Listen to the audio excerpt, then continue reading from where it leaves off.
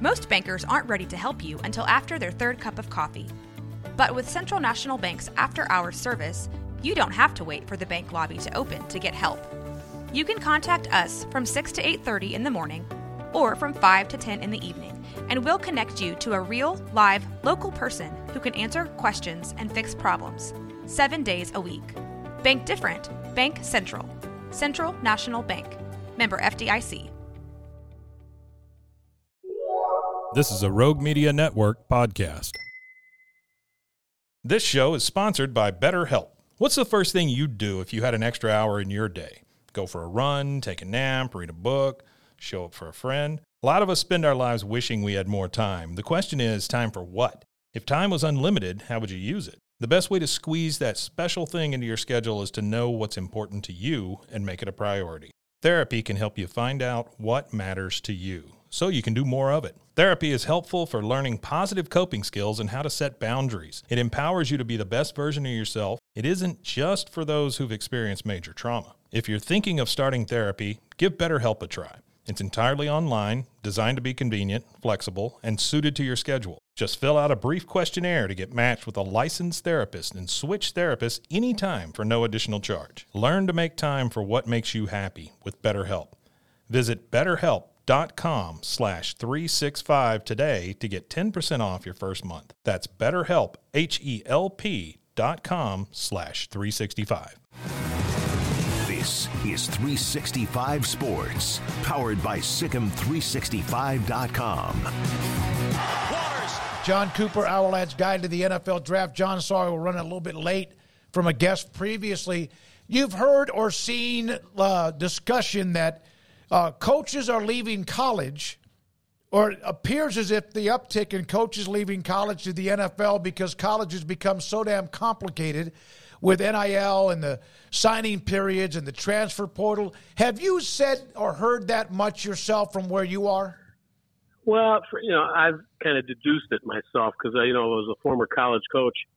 In talking to college coaches, there's a frustration level with the NIL and all of the things that are going out, NCAA potential rules, proposals that are being made. And, it's a tough way to go. It's almost like you're putting together a junior college team or a JV, are changing every year. You got a different team every year. So it's a tough business, and the other thing is the goal of a lot of coaches is to coach in the NFL. It's not for everyone, but that's that goal. So I think it's just in talking to college coaches, that's kind of what's happening. Yeah, I would, I'd say, like, for all the people that say, hey, these guys are going to the NFL, like, well, that's the gig, right? I mean, that's a great job. So why not go there? Yeah, and for sure, and I think that's what a lot of guys would like to do. I have college coaches I talk to would love to get in the NFL. They're trying to get in, but they're satisfied where they're at for now. But for sure, the NIL thing and what's going on in college football is frustrating. And so somebody that's a high-level college coach might be tempted just because of the headaches. But the money's good either way. No, it is good, better than ever on both sides of it. So the Combine's about to launch. As someone that has studied NFL prospects forever and ever, what are some things that you cannot not do at the Combine that would hurt you? Well, in your interview, you better be straight up in terms of what you're saying, and you better not contradict yourself. In terms of that, they want somebody that comes off well. It looks like they're going to be a good teammate. You have to be very careful. And everybody looks at it a little differently because they're going to have a lot of different questions. There's some tests that you're going to do. So I'd say that's the number one thing. If you're a top prospect or a borderline top prospect, you need to come off in those interviews, fairly well. Some teams it doesn't matters more than others, but that's important. And meet expectations. I think that's the key. You need to meet what the expectations are for you. John, have you gotten into specific team needs yet, or are you still in the evaluating the prospects? Still evaluating the prospects. We're looking at team needs. You have to in terms of that, but we're not going to put that together until we see free agency, what happens with that. It's pretty obvious with some teams have needs, but they're going to address them in free agency. And, there's a lot of teams that have cap issues they have to deal with. So what their needs are yet to be determined in many cases. There's still a pretty good idea, what some teams need, but we haven't really got down to the nitty-gritty of addressing that just yet. To that end, if you need an offensive lineman, is this draft, particularly with guard and tackle, pretty deep where you can, if you miss out on one of those guys in the first round, probably find somebody second, third, even fourth round? Yeah, I think so. I think the tackle room is really good. The offensive tackles are great. The interior linemen, maybe not as much depth, but there's going to be some of these guys that are tackles right now that are going to kick inside and play guard. The centers are not great. Overall, there's a couple of guys that are intriguing in terms of being Norad from Penn State, for example, that could possibly.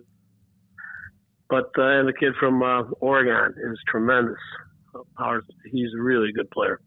So, yeah, you've got a couple, but other than that, the depth isn't that great at guard or at center. Anyway, the guards, okay, tackles, you're going to get one.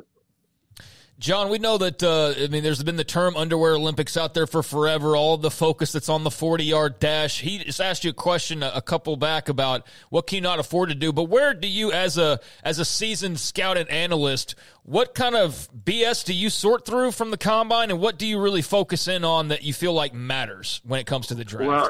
Well, I think for that, one of the comments was made to be by an old-time scout, anybody can look good running around in shorts. And there's truth to that to a degree, but you want to confirm some things that you see on film. If somebody comes in and that's a corner and runs a 4.840, and you were a little suspect about his ability to stay in phase on a deep route, that's going to bother you. And the guy might be the greatest corner in the world in terms of zone concepts and things like that. But if he doesn't have that flat out speed and can run, and you don't see that, that's going to be a red flag. So that's a concern. With that position in particular. And you're also looking for guys to stand out in the drills. But it's not going to necessarily make a difference if the guy wasn't a good player. You could be an all-combine guy, as we call him. But, if you're not showing up on film, a great workout is not going to help you. But if you are showing up on film and then have this great workout, then obviously that can vault you up a little bit, or the other way around. You're a great player, but there's some things that don't show up on the workout. Might drop you down a little bit, or it might be the separator between that person and that guy and another guy in terms of where you might slot him in your draft board. I'll never forget, and I cannot remember the name. It was David Warren, Florida State, a high school football player that we covered out of East Texas, but he had a back problem. And some people knew that, but the medical exam that they do, they'll know things about you that you broke your leg when you were in fourth grade. Is that true? Yeah, they have a medical report that is very, very thorough with the doctors. They're going to get your medical records, but they're also going to do a physical there. And they're going to find out things, based on that. And that medical report is really critical. That's one of the things that we don't have access to. And the final medical report doesn't come out until after the combine. And the combine is part of that, finding out that information. But, we wonder sometimes that we got a guy up in the middle of the first round or middle of the second round, all of a sudden he's in the fifth round. And we say, ooh, there's something, either a medical report or the report on maybe what he's been doing off field that he shouldn't be, that has dropped that guy way down. So there's things that, none of us have access to, that the teams get a lot of the final reports the week before the draft. So there's occasionally some guys that are going to drop off the radar because of some things that come out there. John, when it comes to the quarterbacks, I know it seems like today is a day where Drake May's the name that's getting tossed around a lot with criticism and things. I think Merrill Hodge had some comments. Everybody's buzzing about that. And that's going to be the case with a lot of these prospects. But a guy who seems to be, getting some pretty favorable grades, but people have a lot of questions about is J.J. McCarthy, just simply because we haven't seen him have to do maybe some of the things that other quarterbacks had to do because of just the personnel around them. How do you go about taking a look at J.J. McCarthy? Where does your kind of focus lie on what he does well and what maybe is a concern or maybe more of a question mark at this point in his game? Well, he shows very good leadership. He can command an offense. He makes good reads for the most part within that scheme. And, again, it's a limited scheme. which quite frankly, all of the college schemes are most of the college schemes, I say, are somewhat limited in terms of how it's going to transfer to the NFL. But, McCarthy can move. He throws a nice ball. It's more of a one-plane throw sometimes, I think. And I'd like to see, some different elevations on some of those passes. But, he's a solid quarterback, and I can understand why a lot of, one of the guys that works with us is really starting to catch fire with him. And, we haven't kind of made the determination yet whether we're going to vault him up ahead of Drake May. And the reality of it is they're going to be pretty close, and it's going to be, who you like. But he's definitely on our radar as a potential first-round quarterback. John, Texas has two very good defensive tackles in this draft, Byron Murphy and T'Vondre Sweat. T'Vondre Sweat maybe more of the Ted Washington, Vince Wilfork type, maybe more close to Wilfork than Washington. And then Byron Murphy maybe more what you classically see now in the NFL. Where do you have those guys kind of slotted right now? I think Murphy's a first-round pick. He may be the there's going to be a debate between him and Newton from Illinois as who's the best defensive tackle in this draft. Right now we like Newton just a little bit better, but I'll tell you what, Murphy is a solid player. He can rush the passer. He's got get off. He's what NFL defensive line coaches are begging for. Give me somebody that can get off the ball and get to the quarterback.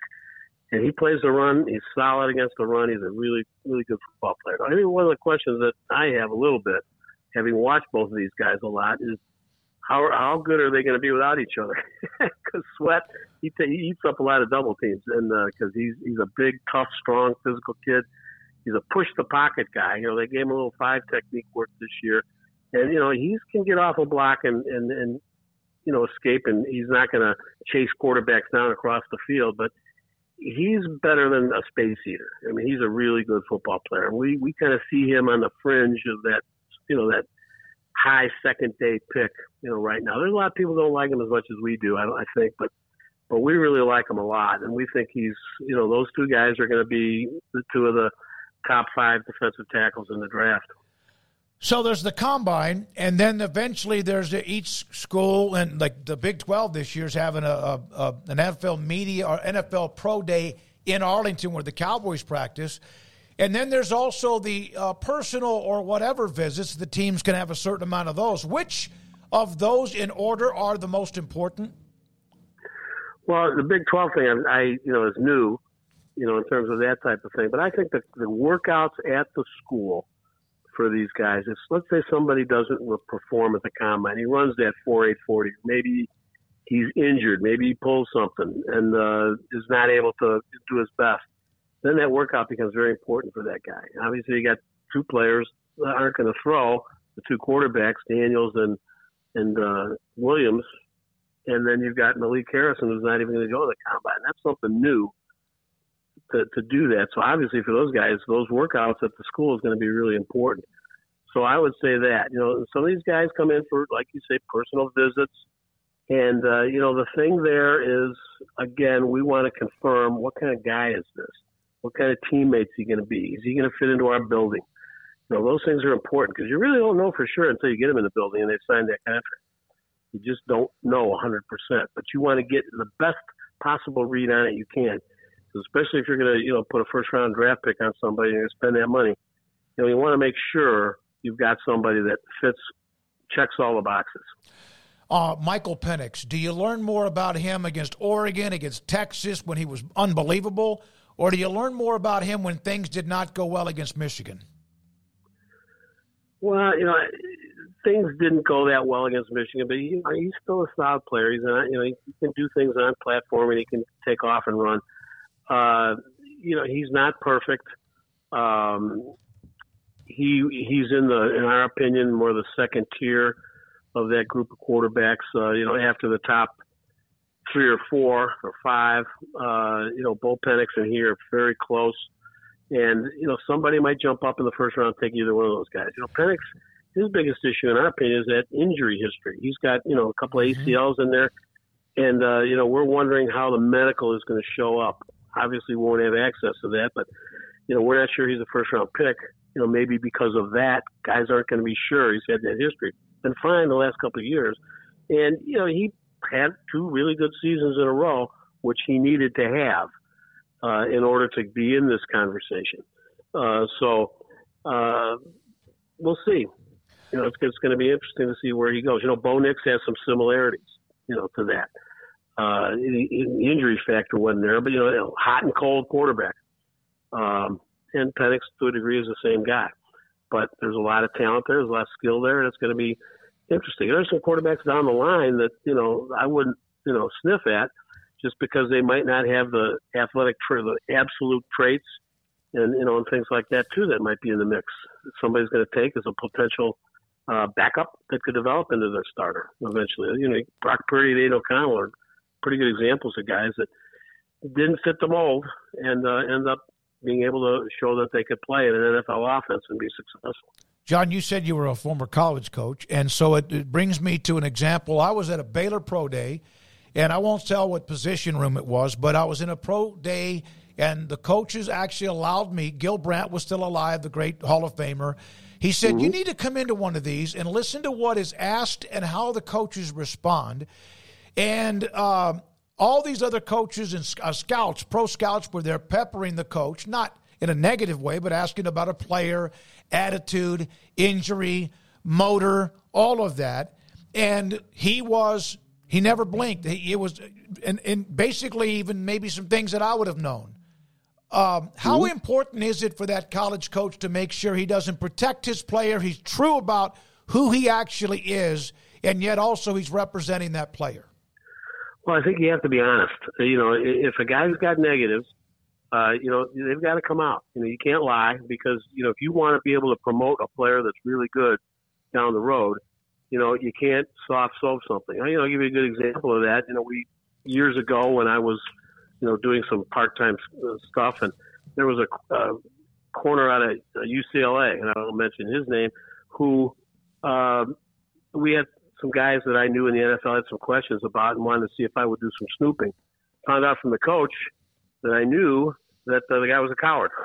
Flat out, he's a coward. And so, and that in a nutshell kind of tells you what you need to know. He was brutally and bluntly honest. Now, the guy did get drafted and played in the league for several years, but he had to, bounce around and change positions and things like that. Tremendously talented individual, but he wasn't going to be a standout, the guy that you're going to pick in the first round or anything like that. So he was like a fourth or fifth round, and the team that took him, it was kind of the last corner on the board, that they felt had the athleticism that they wanted. It was a kind of a down year for corners. So, that kind of thing is important. I think a coach needs to be honest. He can't soft soap it. John, thank you, man. Appreciate it. Great stuff today, as always. Glad we had you on, as always. John Cooper, again, with Ourlads Guide to the NFL Draft.